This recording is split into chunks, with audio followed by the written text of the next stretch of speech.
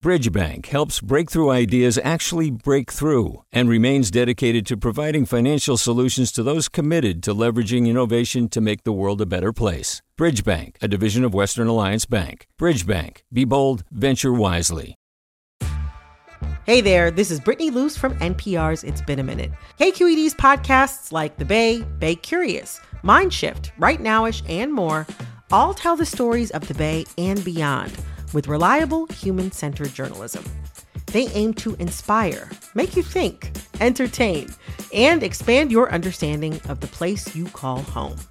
Here's how you can support podcasting at KQED. Showing your support is easy, and you can join Brittany in supporting KQED Podcast too at donate.kqed.org/podcast. That's donate.kqed.org/podcast. From KQED.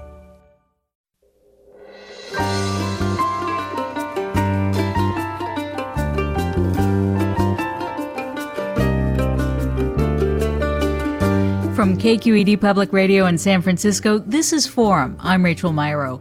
Sexual content has been a star player on the internet from early days, but there's a battle brewing behind the scenes. Religiously motivated anti-pornography advocates are pushing financial companies like Visa and JP Morgan to cut ties with platforms like Pornhub and OnlyFans.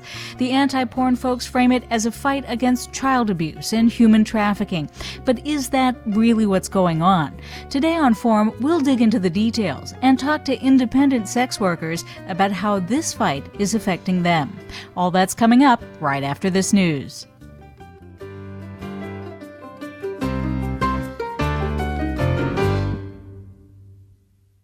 Welcome to Forum. I'm Rachel Myrow, in for Mina Kim. In recent weeks, you may have noticed the UK-based subscription platform service OnlyFans popped into the news headlines in a most bizarre fashion. The company, which is rumored to be keen to go public, announced it would ban the explicit sexual content that made it big in the first place, starting October 1st. After protest and pushback, OnlyFans reversed course.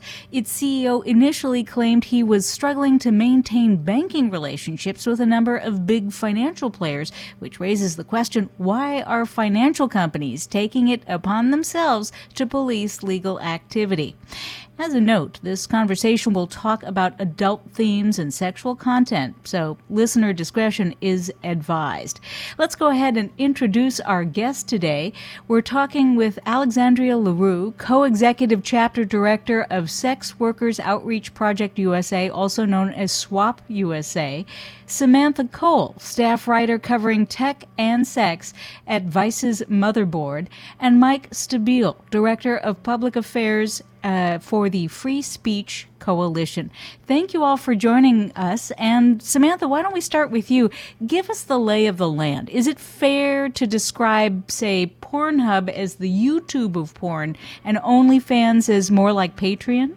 Yeah, I think that's probably close to an approximation. Pornhub has definitely got a lot more of the free porn that people are more familiar with in the mainstream. OnlyFans is a lot like Patreon, if folks are familiar with that. OnlyFans is a subscription site. You find a model or a creator that you like, and then you subscribe to see their work for, $6 or $10 or $20, whatever their set price is per month.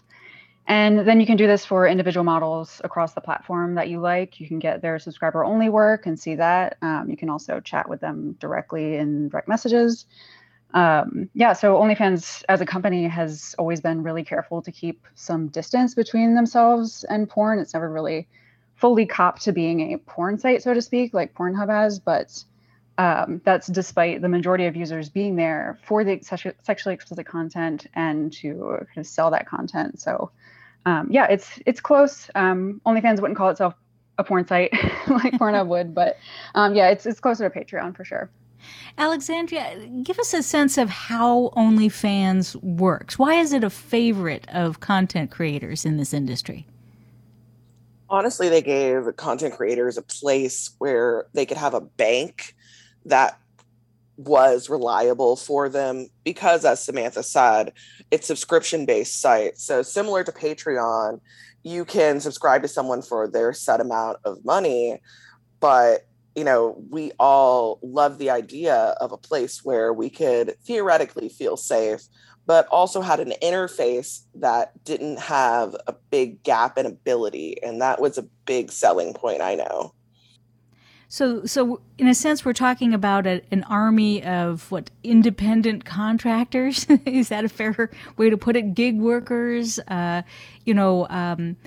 OnlyFans provides the platform, and then you can have individual operators who don't necessarily need to have a boss. Correct. You can be your own boss. So you are an independent contractor in that way. I wouldn't necessarily call it an army. I'd probably call it a gang. But yes, we're definitely a gang of people. And Mike, take us into this conversation now more deeply. The public travails of OnlyFans in recent weeks, this is just the latest manifestation of a years-long fight with lots of players.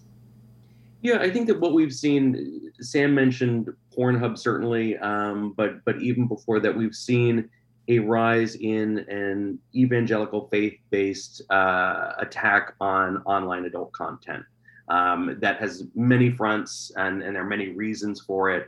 But in the most recent battle, what we saw Representative Ann Wagner of Missouri write a letter to the Department of Justice in early August calling for an investigation on OnlyFans. That followed by essentially a bank run from bankers who said, well, I don't know if we want to be associated with a product, that they're calling for an investigation. But I think that and then OnlyFans sort of making the move to say, well, we're going to move away from adult content. I think what we've seen is you have groups like NCOSE, the National Center on Sexual Exploitation, formerly Morality in Media, and evangelical groups like Exodus Cry, frustrated that the old ways of censoring sexual content no longer work. You no longer have effective obscenity prosecutions at the federal level.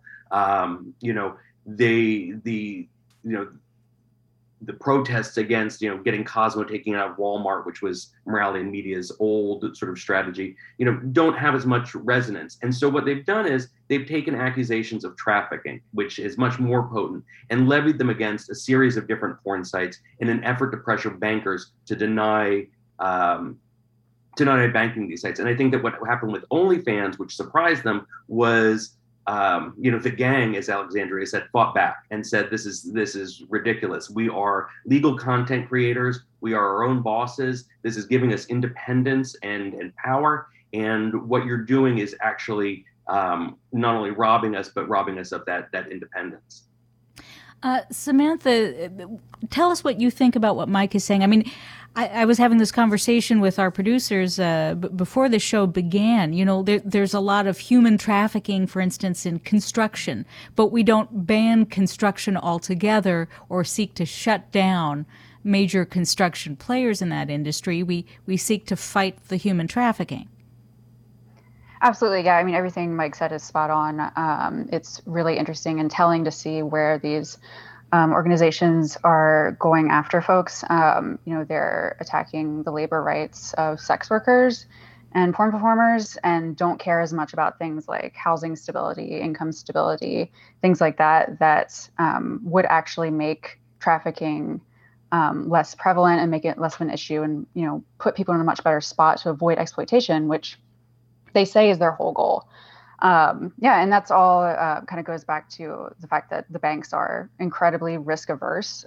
They face these really big fines if they're seen as doing business with some high risk customers. And I think that's kind of what we're seeing happen here is, banks are seeing, like Mike said, this big conversation happening about whether OnlyFans or sex work in general is exploitation and whether it's sex trafficking, which it absolutely is not. And then, they're afraid to do business with them. And that's all coming from these narratives that, paint sex work as this huge problem that's creating trafficking as a whole, which is also not true, and making the problem worse. And yeah, that's kind of what we've seen happen with OnlyFans. We saw it happen earlier this year with Pornhub, where Visa and MasterCard pulled their services from Pornhub following really similar kind of trafficking panic. A lot of it is really unfounded, and it's hard to kind of fight against that narrative when it's really everywhere. And obviously, the banks were spooked this time by these accusations against OnlyFans in particular. Alexandria, why don't OnlyFans creators just switch to cryptocurrencies? Well, we say that it's a great question, but the thing is, it's kind of dipped in privilege at that point. There is a lot of access that folks don't have, and that includes intellectual access. That includes people with disabilities. OnlyFans acted as the bank, and it made things very easy. But we're asking people to learn a whole new understanding of how money works. And though they probably should learn it, they should be able to have adequate time to also learn it. It would behoove the companies that are making these websites to have cryptocurrency as an option, because we look back to 2016 with the taking down of Backpage, with Craigslist, and Visa pulled out, and then MasterCard pulled out, and then Visa pulled out right after them. And then they switched to cryptocurrency. And a lot of people in 2016, myself included, learned cryptocurrency. Now we're in a different situation economically as a country, and the need for jobs and the need to make money is at a much higher stake. And what time they might have available to themselves to learn something new fiduciary wise may not even be there. So as Mike said, a lot of us are feeling like this, because we trusted a company that said that they were worth their salt, and then they showed us who they were. Just going to remind you, we do have the 7 deadly sin words. I think they are. There's a list of words anyway we're not supposed to say on public radio. But that said, you raise another point too, which is that it's not just the creators, it's also their fans. There are an awful lot of people who just aren't, they don't hold cryptocurrency. They haven't figured it out yet. That's very true. It takes a good amount of time to understand it to a degree that you feel comfortable using it as your main source of money. But the bad thing is that it still fluctuates. So we're still working at not full capacity. We're working at a deficit still, because we don't know what that fluctuation is going to look like, because again, the state of where things are, where investments are, where other bankings are. So we're still having to rely on these people that we know we can't trust, but we have to trust someone because our bills are still looking at us in the face and they want to be paid. Give us a sense of, for people who have not been to OnlyFans, what does the interface look like? There are sort of like tiers of engagement. Yes. On OnlyFans, when you subscribe to someone, you can see a regular feed that they might post. You can interact with them via message, but they can also post content that they might have worked a bit harder on, so they would like you to pay a bit more for it. And you'll see those things. You're also welcome to tip them on anything that they post.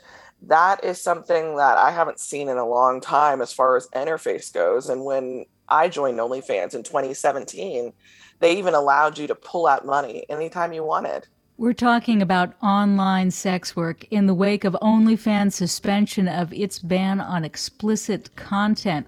Have you used OnlyFans as a content creator or subscriber? What was your reaction to the announced ban? Give us a call and join the conversation at 866-733-6786. I'll give that number out again, 866-733-6786. You can also get in touch with us on Twitter and Facebook. We're at KQED Forum. You can also email us. We're forum@kqed.org. But whatever you do, stay with us.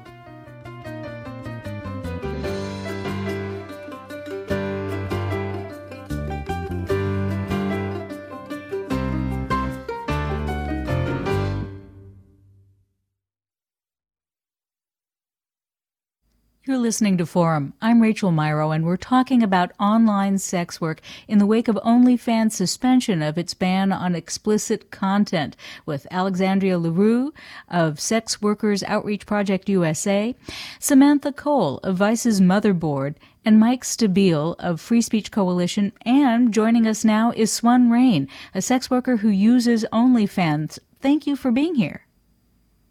Thank you for having me. So there's a lot of bait and switch that seems to be going on. Were you using other platforms before OnlyFans, and how deeply can you trust their promise that they've gone back on their original plan in recent weeks? So I was really new to making online content, so I think OnlyFans is one of the first platforms that I've ever been on. And yeah. So I've been on OnlyFans for about 2 years now. And that's definitely not my strength, not my forte, but I do rely on it for income. And I'm wishfully hoping that, they're going to stick with their reversal, but I don't know how much of that is within their hands. So I'm glad that they're pushing back, but I think they're fighting something that's bigger than just just the moment. And I think that every platform that I rely on and that other sex workers rely on is facing the same threat. I know we've asked Alexandria earlier to talk about the appeal of OnlyFans to content creators, but can you tell us why OnlyFans really works for you or has in the last 2 years? For me, so two major things that made OnlyFans pretty important to me is the passing of FOSTA SESTA, which changed like my access to advertising for in-person work, and then the COVID pandemic, which like cut down my ability to work outside the home. So being able to work from home and be pretty much my own like a contractor, as well as having other forms of income, especially when I was having to scramble and figure out what I was going to do as far as advertising goes after FOSTA SESTA. I'm going to break in there and ask Samantha, would you be able to tell us what FOSTA SESTA is?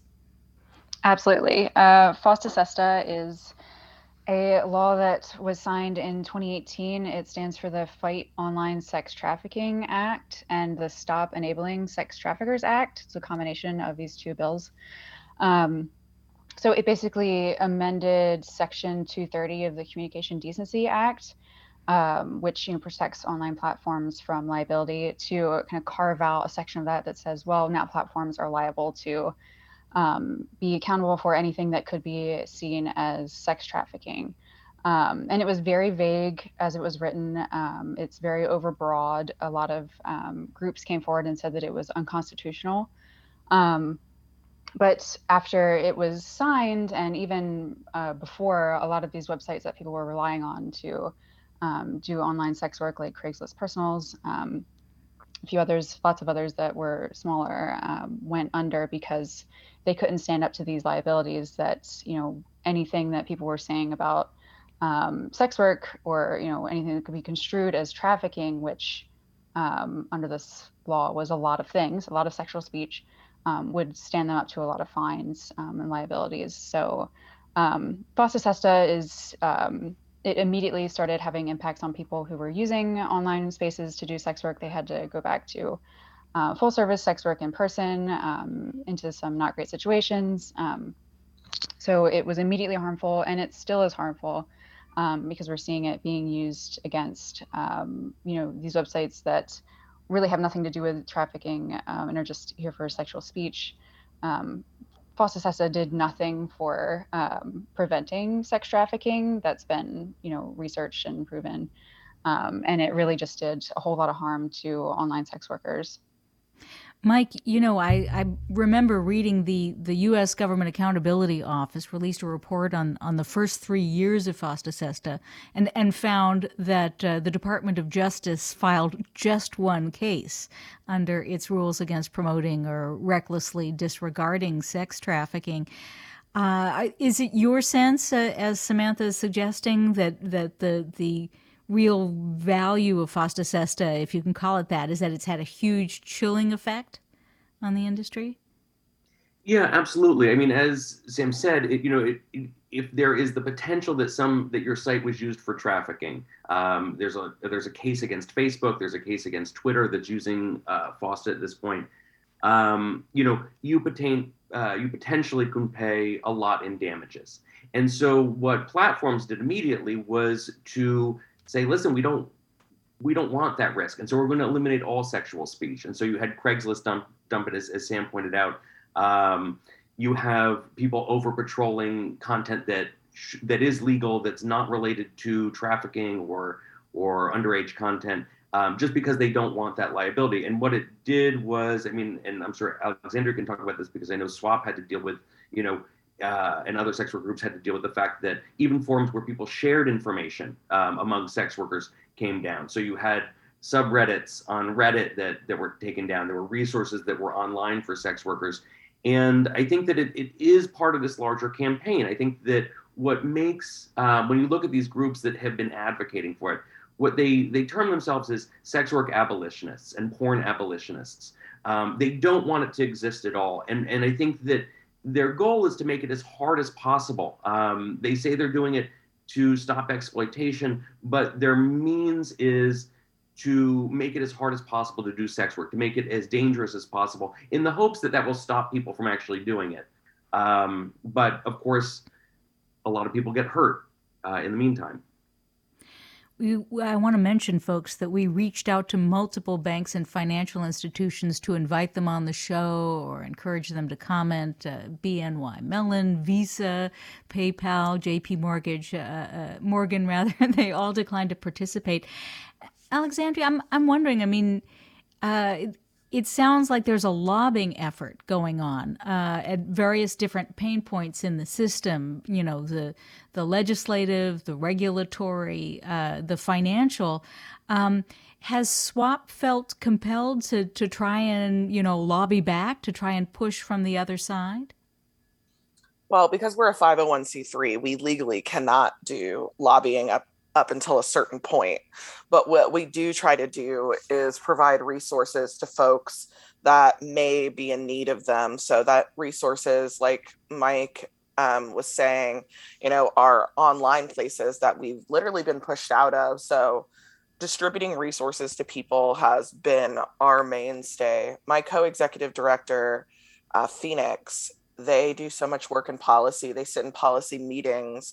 They read through policy. We want to make sure that we know exactly what's going on, even if we can't lobby, so we can be in these rooms and talk to these folks if we can.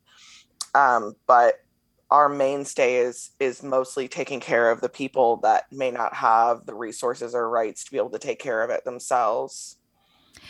Swan, has any of this affected you personally? Like, have you seen payments bounce back?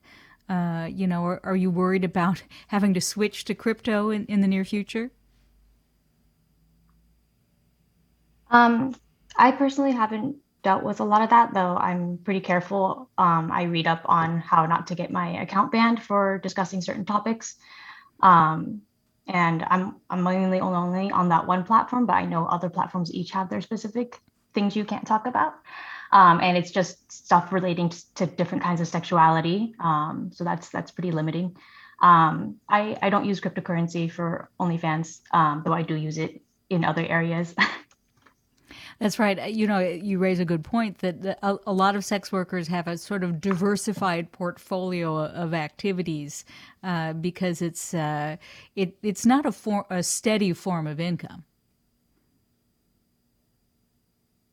Yeah, that's pretty true for me. I definitely started pouring in a lot more effort into OnlyFans once the pandemic started, and I lost what I would call my civilian job. And it slowly did grow to be a reliable source of income for me, and I definitely couldn't have gotten through the pandemic without it. But even when this announcement was made, I was already starting to think that I can't just rely on this one platform because these platforms are getting taken down. So yeah, most sex workers are on more than one platform, but it's pretty exhausting to manage that. It sounds like it. We're talking about online sex work in the wake of OnlyFans' suspension of its ban on explicit content, and we'd love you, the listener, to join the conversation. Give us a call at 866-733-6786. That's 866-733-6786. You can also get in touch with us on Twitter and Facebook. We're at KQED Forum, or email your questions to forum@kqed.org.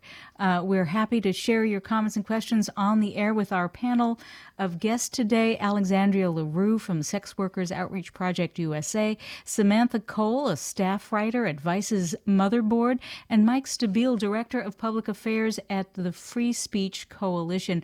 Also with us now, we have Sage the Flame, a porn performer who uses OnlyFans. Sage, have you been able to catch much of our conversation up until now? Yes, I have. I've been listening for the past few minutes. I think everyone has offered really brilliant things to say. How do you think this current controversy is going to affect the way you operate on OnlyFans? Or are you already sort of like Swan folding in concerns about, the regulatory framework, the banking industry into the way you operate? Mm-hmm. Well, I will say that before OnlyFans announced their ban, I was already working towards diversifying my platforms because I recognize the importance of not having all of my eggs in one basket. But upon them announcing that, it did make me anxious because I wasn't planning on rushing that process of diversifying my platforms. I like to take my time with things. So it was already in the works, and I already had that mindset, but I didn't think I would have to, make such rash decisions so quickly. I sort of wonder if you feel like there's a kind of confusion there's nobody sort of publicly lobbying for sex work, and so in the public mind, especially when they read stories about things that are bad that nobody wants to happen, like child abuse or human trafficking or revenge porn, that they just conflate it with everybody who's working in this industry and think, oh well, there you go, that's all of it right there. Right. I think it's important to really include sex workers in that conversation because, I think everybody is on the same page that we want to abolish sex trafficking and revenge porn and all those things. But it's in order to do that, it's important to include it. First of all, it's important to be able to make that distinction. And then it's important to include sex workers in that conversation because we have a better understanding of how this industry works. And we have a better, because of our proximity to everything, we are able to, see what's going on within the industry. So it's important to include us in that conversation and moving towards abolishing those things that we all don't want to see in this world. Well, let's go to the phones now. And Maxine in Oakland. Hi, I'm Maxine Holloway. Hi, how are you? Tell us about yourself. Yeah, so I am a local sex worker. I'm also a sex worker advocate. I'm one of the co-founders of Bay Area Worker Support, BOSS. And BOSS provides resources and mutual aid for Bay Area sex workers. And I wanted to just bring up how much things like FOSTA, SESTA, and the banks and what's going on with OnlyFans is affecting our communities. We provide mini grants for local workers that are experiencing hardship, as well as a lot of other different resources to help people get through some tumultuous times. And in the past 3 years, we've just seen such an uptick of people needing help with their rent, some extra money to buy groceries. And with everything going on with OnlyFans right now, we're really expecting to see a big outreach in some additional financial support. So, this past year, between like COVID and everything, we've distributed over 500 grants. We help support 15 to 20 Bay Area sex workers every month. So like the repercussions of this is not casual. It's not lighthearted. Like people are having a really hard time. And in true sex worker fashion, we organize and we take care of each other. And so I'm really grateful that organizations like BOSS and SWAP exist to help get people through these really uncertain times. You know, Alexandria, it's interesting what we're hearing. It sounds like there's a lot of self-awareness in the industry among workers. People are talking about questions like, you know, labor exploitation. They're talking about questions like stigma. They're helping educate each other to survive in a business that, you know, is as much about big businesses and big tech platforms and big banking as it is about, you know, the little person just trying to make a living. I can't disagree with that. The thing is, sex workers, we've always been on top of it, and we've always taken care of each other, just like what the caller was saying on the phone, who takes care of people in the Bay Area. The thing is, mutual aid has always existed. A lot of America has just now found out about it through the pandemic. But as sex workers, we have always been doing that for each other. I've been a sex worker longer than I haven't at this point. And I know in-person work and non-in-person. And when I was at a point where I was unhoused and I didn't have food to put in my body so I could keep going, sex workers helped me. The times where I couldn't pay my rent, sex workers helped me. And we keep helping each other, whether it's through free education, whether it's through having mutual aid, whether it's just having somebody there who understands what you're going through and is happy to bend an ear. Like, that's what we have a hotline, and our hotline's everything from giving people resources, but also just having someone to talk to that's not going to judge you for the things that you're doing. That's beautifully put. I want to thank Swan Rain and Sage the Flame for joining us. Thank you so much for sharing your stories today. We've been talking about online sex work in the wake of the OnlyFans suspension of its ban on explicit content. And we've been hearing from Alexandria LaRue, Samantha Cole, Mike Stabile. Samantha, I'm wondering if you can tell us in short about your reporting about Nicholas Kristof in the New York Times, his reporting. It's not what it seems at face value, is it? Yeah, so this goes back to, it would be last year, I guess, end of last year, where the New York Times published an opinion piece by Nicholas Kristof, who's an opinion columnist, accusing basically Pornhub of hosting, a ton of trafficking on the site. They talked to survivors of trafficking and basically called for Pornhub to be accountable for these crimes, and was platforming quite a few groups that wanted to shut down Pornhub. And that kind of resulted in MasterCard and Visa, as we talked about before, pulling services from Pornhub for the same reasons that banks were skittish about OnlyFans. They didn't want to be associated with these accusations. Something that we're going to continue talking about after this short break. Join the conversation. Give us a call, 866-733-6786. We're talking about the online sex industry. You can also get in touch with us on Twitter and Facebook. We're at KQED Forum, or email your questions to forum@kqed.org. But whatever you do, stay with us. You're listening to Forum. I'm Rachel Myrow.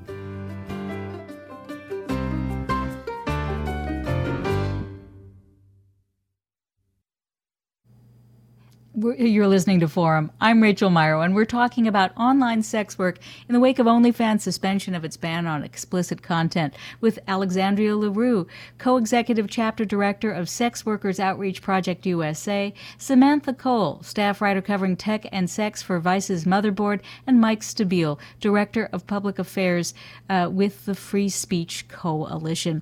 Why don't we go to the phones again? We've got Alice in Palo Alto. Hello, I'm Alice, and I'm 82.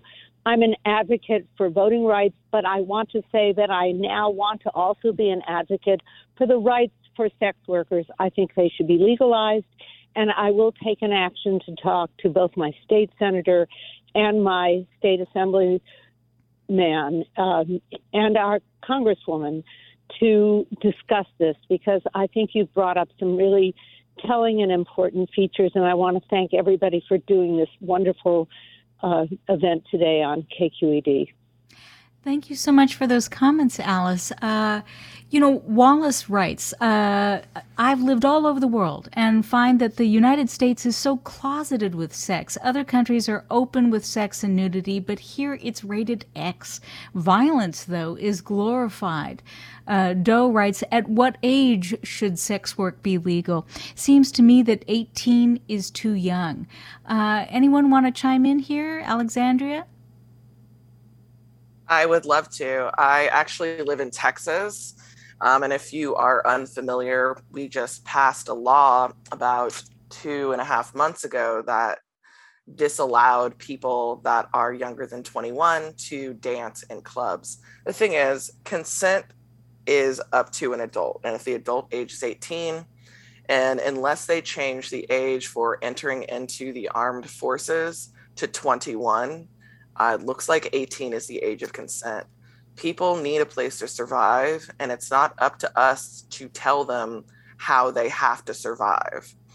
When you're in a situation that's dire, and maybe those people have not been in that, and I guess good for them, you have to make choices that you would not normally make because, again, you're trying to survive.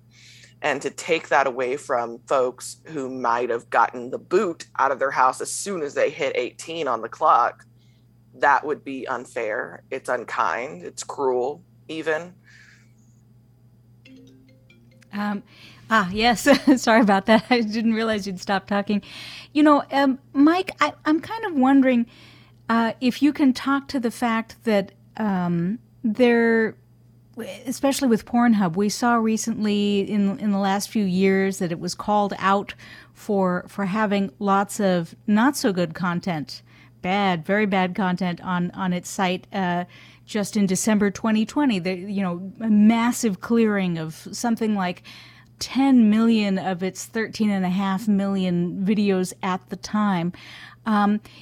Is it your sense that some platforms are better actors than others in terms of keeping it clean for the entire industry?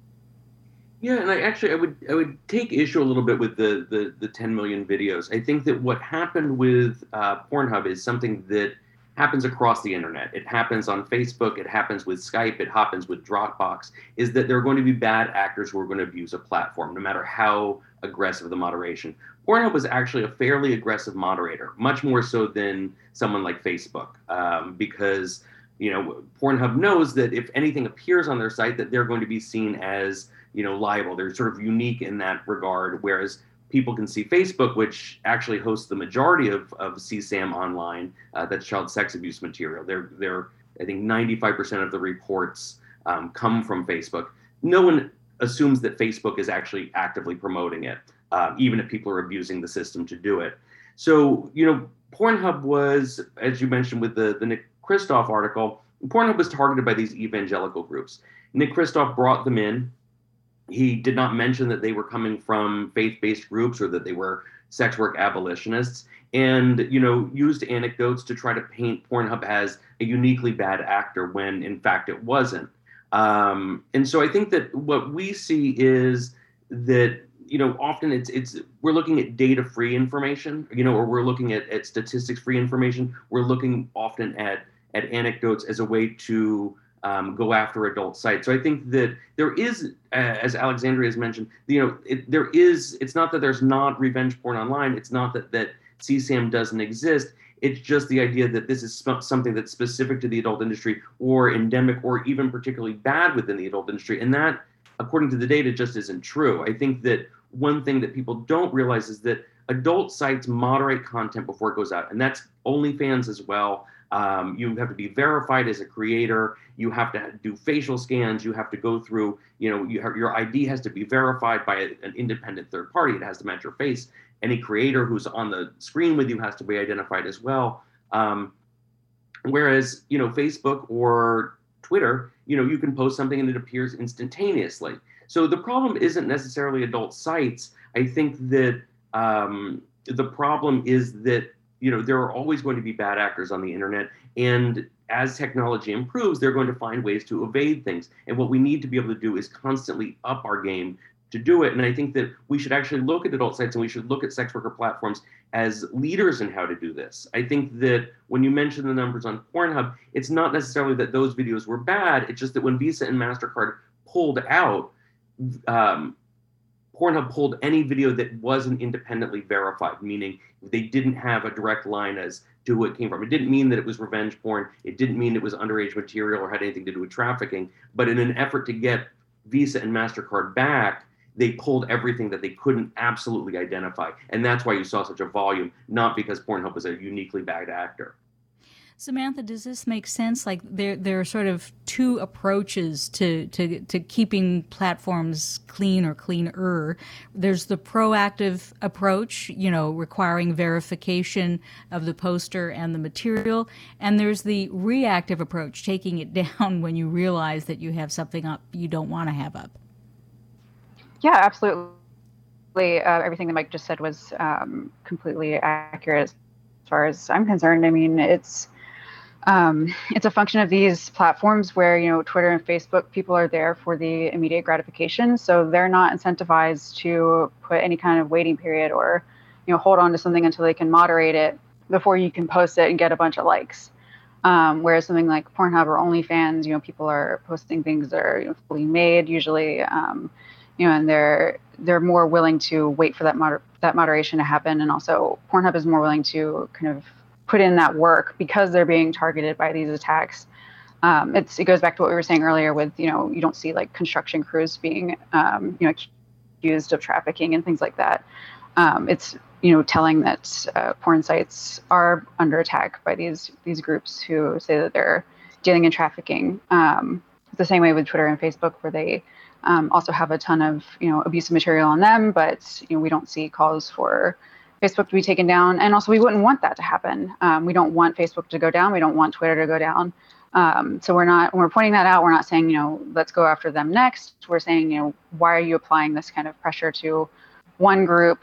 It's because you're singling out sex workers and the things that make them money and the things that free them up from, to be able to, pay rent and feed their families and things like that, and to be independent and have a say in their own futures.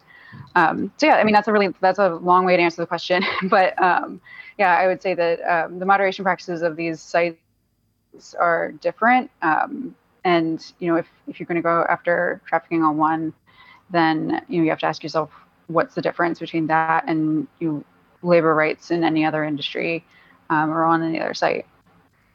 Alexandria, we hear a lot of different actors in this field, putting politics first, putting, legal concerns for themselves, self-preservation first. Are some platforms better than others in terms of putting the safety of sex workers first?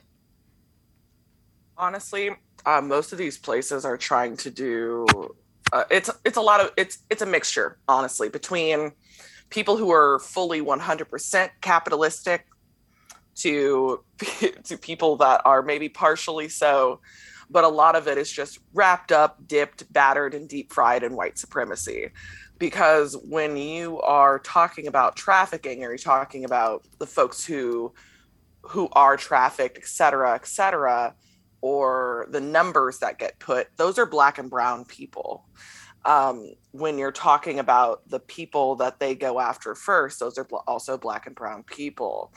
When you're talking about websites like Facebook, who are allowed to post the death of a Black man over and over and over again in succession and allow people to keep posting it, but then will take down a post that's trying to fundraise to help someone, pay their rent, who happens to be a sex worker, then you have a problem that goes deeper than that surface level of, are they trying to be helpful or are they not?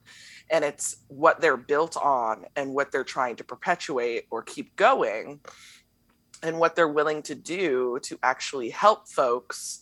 And that's really the real question. Are they willing to help people, or are they not willing to help people? Do you have platforms reaching out to Swap USA, or is it more like you have to pound on the door to get their attention? We have to pound down the door like we're a D&D game and it's the first dungeon. It's honestly, We have to, because otherwise they won't listen to us. And even though we all, Samantha, Mike, and I, like, we all have a reason to be in these rooms. LaFlame, Rain from earlier, we all have a reason to be in these rooms, but they don't always listen to us because, as you said earlier, societally, we are so buttoned up, figuratively and literally, about how we feel about sexual content.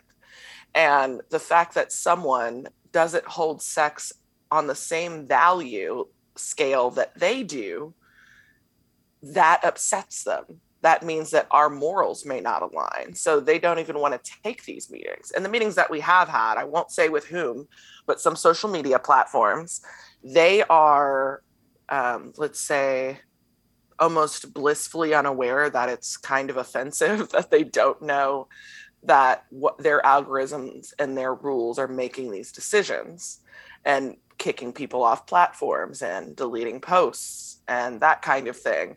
And I have to give a lot of thanks to my co-executive director, Phoenix, for meeting with them for a second time to really get in their ear, because that's what it takes. And I'm sure Samantha and Mike know exactly what I'm talking about. You're listening to Forum. I'm Rachel Myrow in for Mina Kim. So, folks, we've got about less than 10 minutes at this point. I'd like to have us focus on the future here. Where do you see things going? Where is it going for OnlyFans? Where is it going for Pornhub? Where is it going for the political conversation? Samantha, can you look into your crystal ball and anticipate what kinds of headlines we're going to see in the next few months? I wish I could. That would be a great skill to have. I mean, just to talk about the very immediate future, I think right now with OnlyFans, a lot of people are just wondering what's going to happen next. OnlyFans said that they were suspending this decision. They were suspending the ban. That's with big air quotes. But they weren't saying they were canceling it completely, or, they're kind of putting it off to the future, basically, is kind of what a lot of people took from that.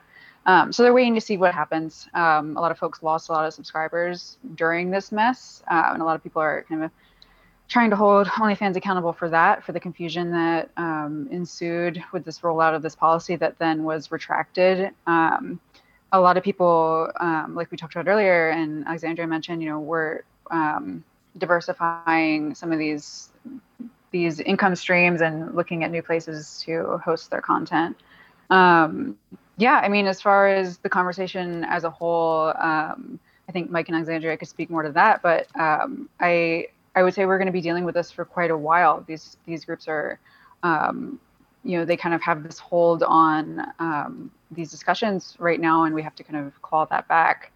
And all these conversations really are intertwined. I mean, we're talking about the abortion bans and Roe versus Wade in Texas this week. All of these are very interconnected. We're talking about bodily autonomy and, our rights to choose and to choose, what we do with our bodies. So these conversations need to happen. These policies are tested on sex workers first, a lot of the times, online and off. And it's all very much all of our futures, not just sex workers' futures. So I think if we can get that conversation going and really keep this momentum going, that would be the way to go. That would be a positive outlook on it. But yeah. Mike, any thoughts? Yeah, I mean, I think that I don't want to say I'm hopeful at all, because I think that it's a very bleak situation in a lot of ways. But what we saw in the advent of FOSTA SESTA and what we saw again last time with OnlyFans was that we saw sex workers sort of rise up and make their voices heard. And I think that that's really important. I think that the conversation, even from 9 months ago when Pornhub happened, there was this platforming of these anti-trafficking evangelicals, and it was their message that came. 9 months later, I think what we're seeing is that a lot more media is listening to sex workers and platforming sex workers and understanding how this type of censorship affects them. And so I think that there's just a broadening of the discussion. I don't think that the war is over. We're certainly dealing with a war on porn, and they know to target the banks, they know to target the credit card companies. But if you look at even the last week, There were sex workers across the country who launched an Acceptance Matters campaign to try to pressure the banks and MasterCard in particular to say, hey, listen, this is harming us, and share their stories. So I think that as difficult it is, I hope that within all of this trauma are the seeds of, the tide turning. At the tide turning. What an interesting image there, Alexandria. I mean, from the beginning of the internet, sex workers have been, I guess, I keep going back to this idea of troops, right? Like they on the front lines of this battle. And what happens to sex workers points to, in many ways, the future for the rest of us. Where do you see this fight, this conversation going? I hope that, honestly, that more people that aren't sex workers are educating themselves and listening to sex workers. Because when we talk about things, we don't always get listened to, as I was saying before, for those puritanical reasons. But what we really want people to do is see us as human beings. And they're still not even doing that, at a minimum, doing that part. And OnlyFans is no exception. They, like Samantha said, big old air quotes, reverse the suspension or stop the suspension. But we all know that the quarter is going to end at the end of the year. And yes, it is good to diversify, but they also had name recognition. They messed up a lot of things for a lot of people. And I want people who are going to create these new platforms or whatever they're going to do to hire sex workers. I was in a discussion on Twitter about a week ago, and there were people who were involved with some platforms, but they weren't getting paid. And that doesn't make sense to me. They need to reach out to sex workers and pay them. Well, that seems like a good place to end this conversation, and I want to thank everybody involved in this conversation today for joining us and giving us their thoughts. We have Alexandria LaRue, co-executive chapter director for Sex Workers Outreach Project USA, Samantha Cole, staff writer with Vice's Motherboard, and Mike Stabile, director of public affairs at the Free Speech Coalition. Earlier this hour, we heard from Swan Rain and Sage the Flame, both of whom use OnlyFans. I'm Rachel Myrow. Forum is produced by Judy Campbell, Tina Lauerberg, Ariana Prale, Blanca Torres, Grace Wan, and Caroline Smith. Funds for the production of Forum are provided by the members of KQED Public Radio, the Germanicos Foundation, and the Generosity Foundation, and the Bernard Osher Foundation, supporting higher education and the arts. Support for Forum comes from San Francisco Opera. Set 10 years after a school shooting, the critically acclaimed opera Innocence takes us into a complex emotional journey where our understanding of innocence and guilt is constantly upended. Kaya Sariaho's ethereal score collapses the past into the present as a community of survivors grapple with how to move forward. Don't miss the highly anticipated American premiere of Innocence, June 1st through 21st. Learn more at sfopera.com. We've all got those parts of our house where the internet just won't go. Well, if you had wall-to-wall Wi-Fi from Xfinity, you could worry less about dead spots. Because with wall-to-wall Wi-Fi from Xfinity, you get fast speeds, reliable connection in every room, and power for all of your devices, even when everyone's online. That's wall-to-wall Wi-Fi only with Xfinity. Restrictions apply, not available in all areas. Actual speeds vary. All over the country, we need to improve reading in Wisconsin. Schools are changing the way they teach reading. I'm calling for a renewed focus on literacy. We have gotten this wrong in New York and all across the nation. And it's happening because of a podcast. I think your podcast has changed my life. And I'm going to share this podcast with everyone I meet. Sold a Story investigates how teaching kids to read went wrong. New episodes of Sold a Story are available now.